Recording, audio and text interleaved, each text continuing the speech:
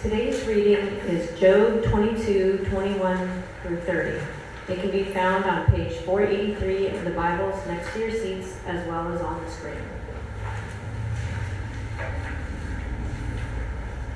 So this is God's word. Submit to God and be at peace with him. In this way, prosperity will come to you. Accept instruction from his mouth and lay up his words in your heart. If you return to the Almighty, you will be restored. If you remove wickedness far from your tent and assign your nuggets to the dust, your gold of Ophir to the rocks in the ravines, then the Almighty will be your gold, the choicest silver for you. Surely then you will find delight in the Almighty and will lift up your face to God. You will pray to him and he will hear you and you will fulfill your vows. What you decide on will be done and light will shine on your ways. When people are brought low and you say, lift them up, then he will save the downcast. He will deliver even one who is not innocent, who will be delivered through the cleanness of your hands. The word of the Lord. Amen.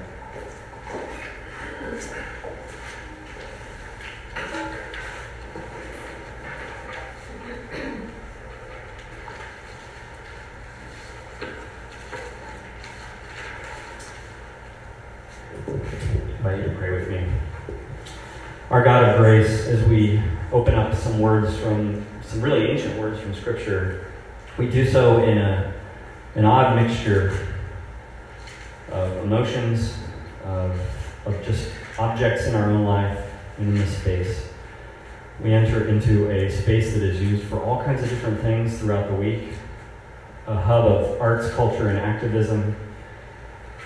And then for an hour on Sunday, we call this place basically a sanctuary, a place where we meet you. And many of us have memories of things you've done during these hours on Sunday and have been shaped and changed and led through your mysterious presence. And so we ask once again that as we turn towards these words, that we would find mysteriously that you speak through them, and that we receive them as if you are speaking to us, and we have our ears open. Because we sit here, and one of the other things that's just odd is that even though we have so many different encounters this week and experiences in our home and work and neighborhoods, we're all the same in that we're all more of a mess than we care to admit. And yet your story of grace tells us that we're more loved and accepted in Christ than we ever imagined.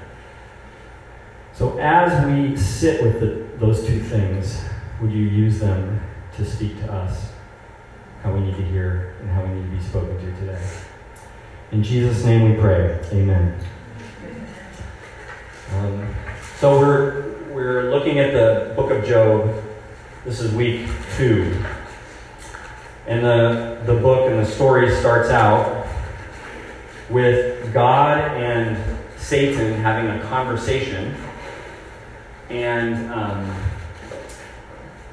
God gives Satan, it's kind of almost like a gamble. Job is, we know going into it, he's listed and described as being blameless before God. Satan says, well, it's because of his prosperity. He's basically like an ancient Near Eastern billionaire. So of course he worships you because he has all this great stuff. But take away his stuff, and then take away his health, and then see if he still worships you. And God allows Satan to kind of proceed. And so that's kind of how it's set up in the beginning. All Job's stuff is taken away, and then his health is taken away, and then they sit. Job sits with 3 friends, and then a 4th friend joins in towards the end. And most of the book is just this dialogue between these friends. And then God chimes in at the end. And the whole book is basically asking questions of suffering and how suffering in our lives, things we didn't plan for, things we didn't hope for, things that we feel like we didn't deserve, what do we do? And what happens is the question of why starts to rise up to the surface with suffering. And other things start to come up. Basically, it starts to highlight and elevate our beliefs what do you really believe? One mentor of mine said, people don't really know what they believe until they meet a problem that they can't fix. And that's what suffering does. It starts to say, well, what do you believe? And there's 4 responses given in the book of Job. Job's wife, we talked about last week. She says, curse God and die. And so we talked about last week, she basically says, God is a monster. And then Job's friends come in. We look at them today. Their basic response to suffering is, Job, you need to repent. You have unconfessed sin. And God knows that, and God's punishing you. And then Job's response throughout the book is increasingly, he just says, I want answers from God. I'm not going to call him a monster. I'm not going to say he's punishing me, but I do want answers. And there's a sense of entitlement there. Like, I think I deserve at least an answer from God. And God comes in at the end as a sort of the 4th response to say all 3 of those initial responses are problematic. And so, the book, we have said, as we started last week, the book of Job brings us into the issue of gumball machine faith. Gumball machine faith. So, it's in the book, really, most of it spends time showing us what gumball machine faith is like and showing us its weaknesses. So you put in the coin, and we have a very strategically broken gumball machine here that only spits out gumballs some of the time. So, will I get a gumball? I did my work. I gave my money. God, give me the gumball. And it doesn't come. Last week I had to wait 4 times before it didn't produce one. But that's how it goes. I mean, that's a great illustration, right? So, if this is what is highlighted through Job's friends. Job, the gumball didn't come out. You must have done something wrong. You were putting in counterfeit money. You didn't crank hard enough. Maybe you got to hit it. You didn't do enough religious work.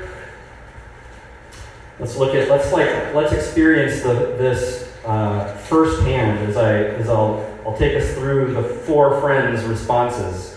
Just a sample, real quick, because most of this 40 plus chapter book is the friends in Job's dialogue. So one of the friends, his name is Eliphaz. And Eliphaz in chapter 5, verse 17 says, "Blessed are those whom God corrects.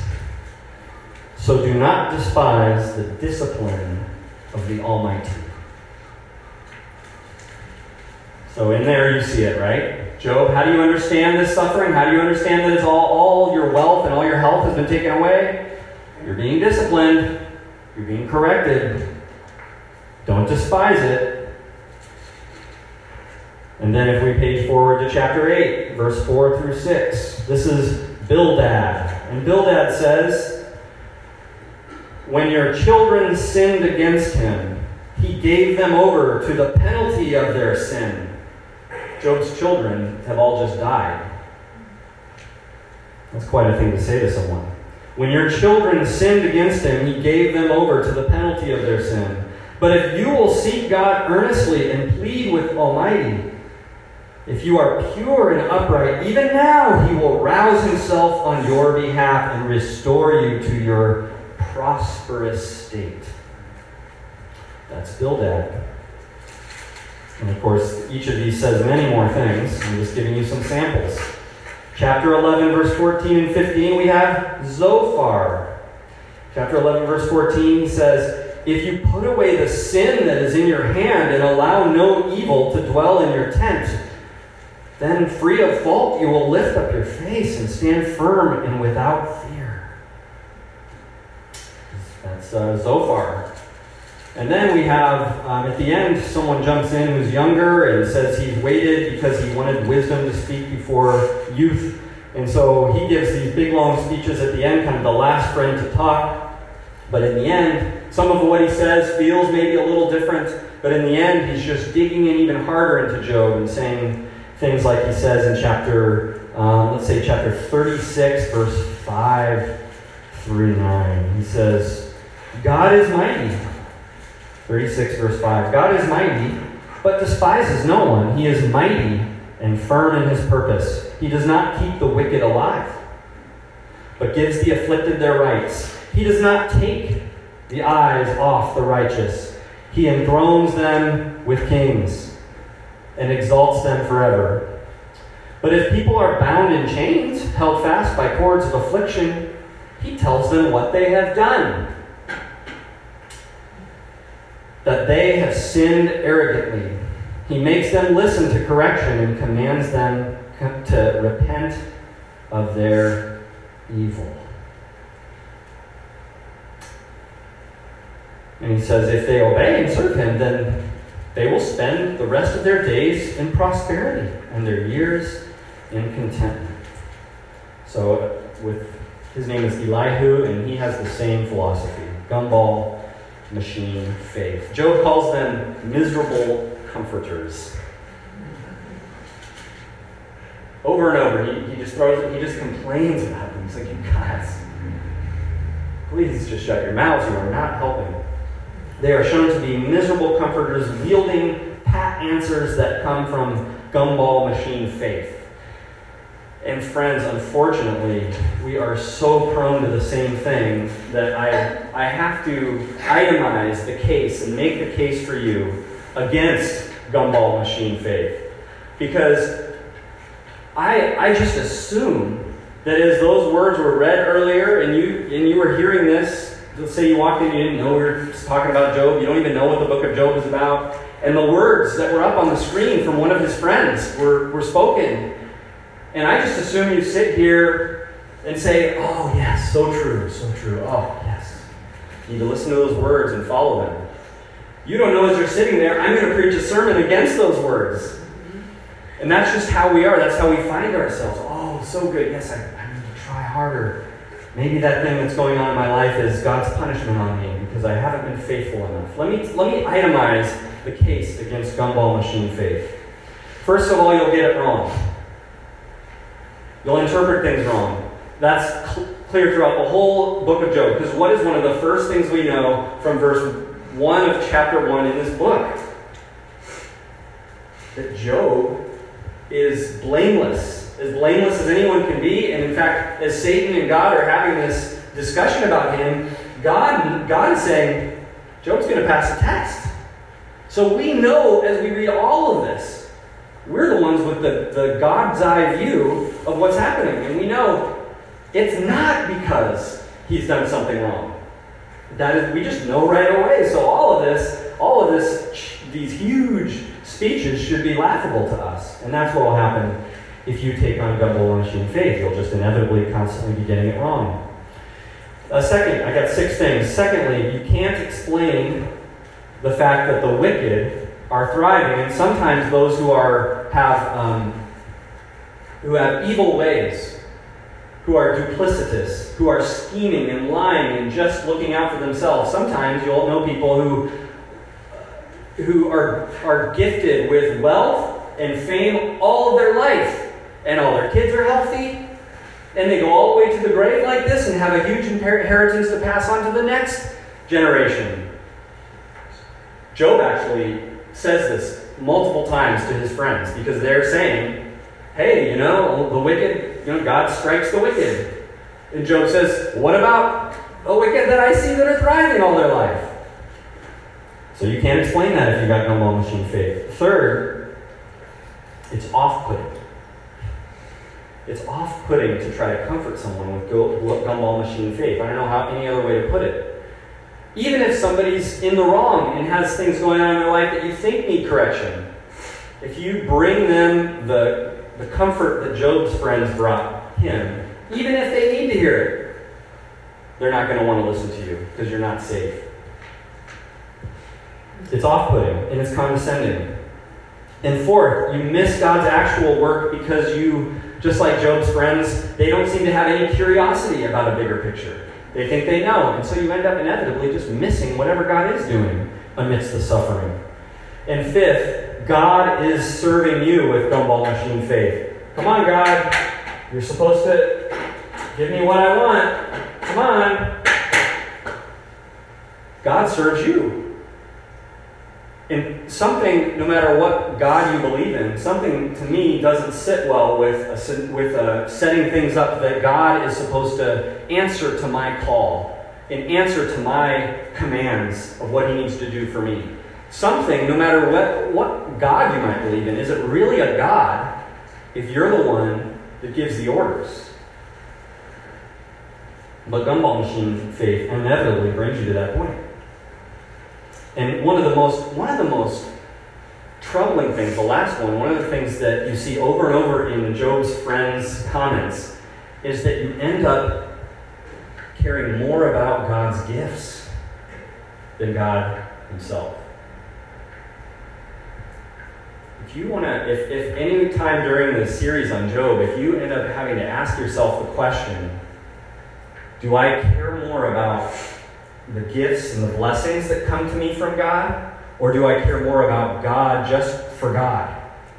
If you ever, through this series or ever in your life, actually stop and consider that question, and it's no easy thing to consider, wow, that can take you to some deep places of reflection. What am I really in this for? And that's the deep places that Job's suffering is bringing him and his wife and his friends. Gumball machine faith. If you start to give yourself over to gumball machine faith, if you start to have this settle into your life as your way, you put in your part, you put in your money, you put in your work, you put in your contribution to God, and you say, now God has to give to me, he has to produce and spit out my blessing. If you give into this, then you're always going to start to work the system.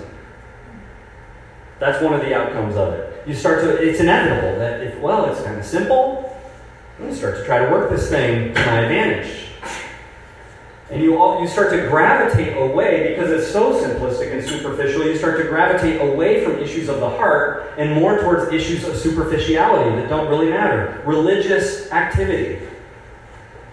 And so rather than dealing with the greed in your heart, you say, well, I'm going to work really hard at tithing exactly 10%. Giving away that much of my money. Then I know that I'm doing the right thing in terms of my greed generosity issue. Instead of dealing with your ego, you try really hard to not show your ego. Instead of really dealing with your anger, you become you begin to plaster on a non-confrontational facade. Instead of actually dealing with the lust in your life, you say, well, I'm not actually committing adultery, technically. Instead of devoting your whole self and your desires to God, you devote yourself to diligent church attendance and Bible reading. Sometimes it's easier to follow some rules of obedience than it is to open yourself to God. Jesus spots this gumball machine faith, spots it in the Pharisees. In Matthew chapter 23, verse 23. This is pretty well known. When he says, this is a wonderfully perplexing part of the Bible. Job is a perplexing part. Another part, chapter 23 of Matthew, where the wonderful, loving Jesus speaks out woes and curses on religious people. It's like, I thought Jesus was peaceful and loving. Well, maybe there's some love in this, but this is what he says. Chapter 23, verse 23. Woe to you, teachers of the law and Pharisees, you hypocrites! You give 1/10 of your spices, mint, dill, and cumin. Cumin, that's how you say it. But you have neglected the more important matters of the law, justice, mercy, and faithfulness. They care more about dill than they do about the poor. You should have practiced the latter without neglecting the former. Nothing wrong with dill. But you should have practiced the latter without neglecting the former. You blind guides, you strain out a gnat and swallow a camel. I love that. Woe to you, teachers of the law and Pharisees, you hypocrites! You clean the outside of the cup and dish, but inside they are full of greed and self-indulgence. Blind Pharisee! First clean the inside of the cup and dish, then the outside will also be clean. Jesus is all over the gumball machine religion. Pharisees who were checking off every religious rule faithfully, and yet they had begun to not care about the most important things. You know, another way, and this is pertinent in today's news with earthquakes and tsunamis taking 2,000 people's lives in Palu, and with a hurricane smashing into the panhandle, being way stronger than people thought. Jesus also confronts gumball machine faith in John chapter 9 when this happens. As he went along, he saw a man blind from birth. His disciples asked him, and you can kind of insert your own national disaster into this sentence in your imaginations. Rabbi, who sinned, this man or his parents, that he was born blind? Gumball machine faith. The gumball didn't come out. Person must have sinned. Jesus says neither this man nor his parents sinned. But this happened that the works of God might be displayed in him. We don't know the reasons. And this becomes, of course, inevitable. Becomes the inevitable tragedy of gumball machine faith. The John 9 example, where you're always having to attach blame when something bad goes wrong, when there's a natural disaster, and you have to say, who sinned? You know, a wildfire sweeps in and takes away your home, but not your neighbors. Well, what's the sin?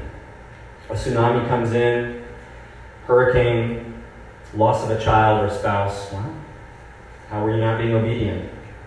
How is God speaking out against the sin of this country or something like that? You know, it's a great quote in the worship guide that speaks to this. Just in case you think it's biblical to point out when there's a disaster in someone's life, point out that they probably sinned. This is a quote from a Bible scholar, Christopher Wright, from his book, The God I think it's like The God I Don't Understand. I think it's Don't or Can't. The God I Don't Understand.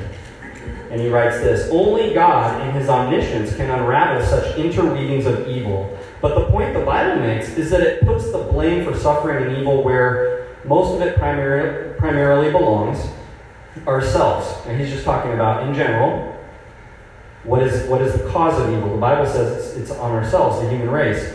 But, listen to this, the Bible makes equally clear that we cannot just draw simple equations between that one person, what one person suffers, and their own personal sinfulness.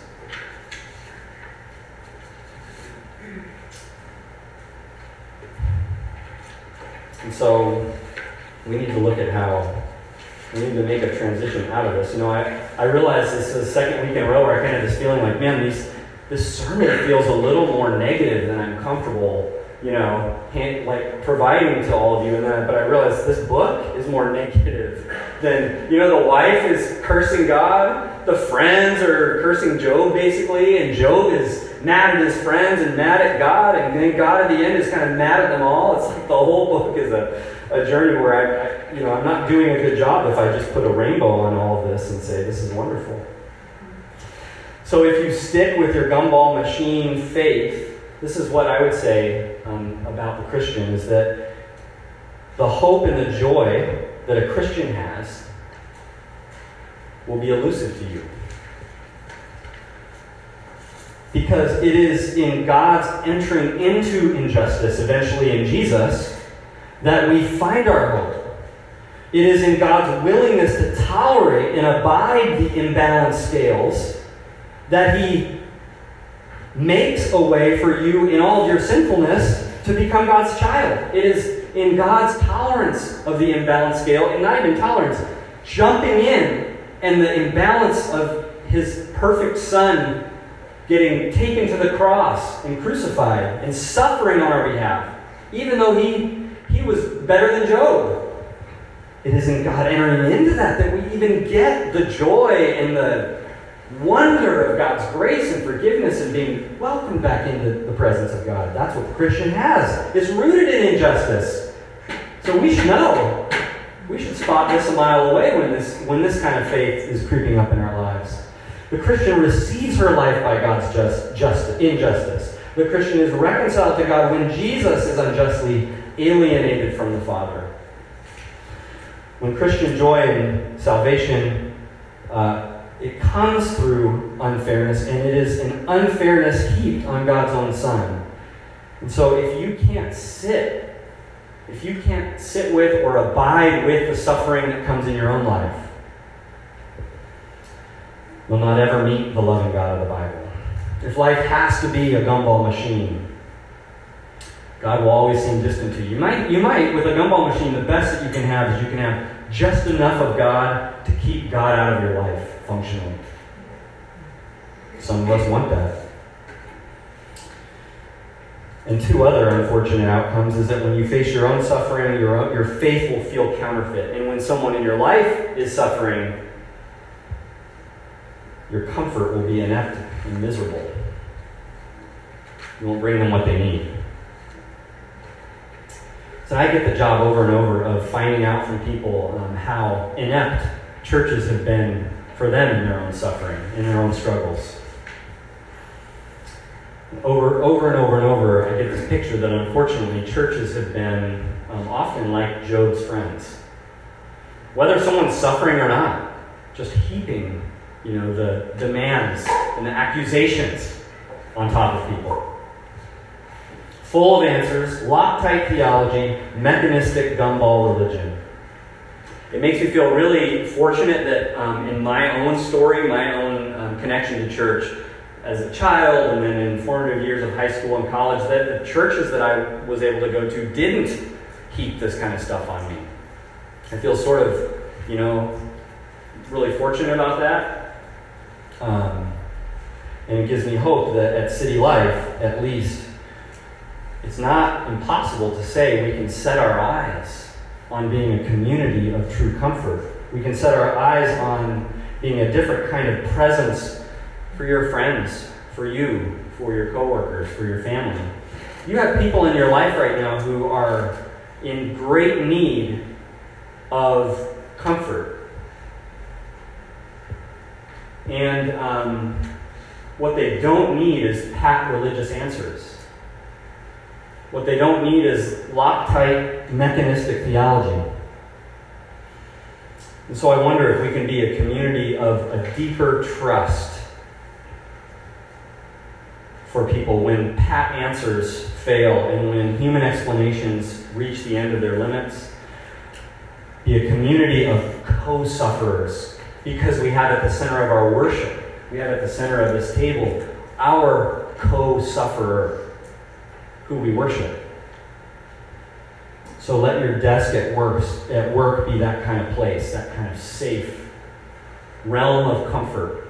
Let your kitchen be a realm of comfort. Let your front porch, your car, let your family gatherings be places of comfort. Let your community pod, let this church be a place where you root your hope in the unfairness of the gospel. You need an unfairness to be there for you to be God's child.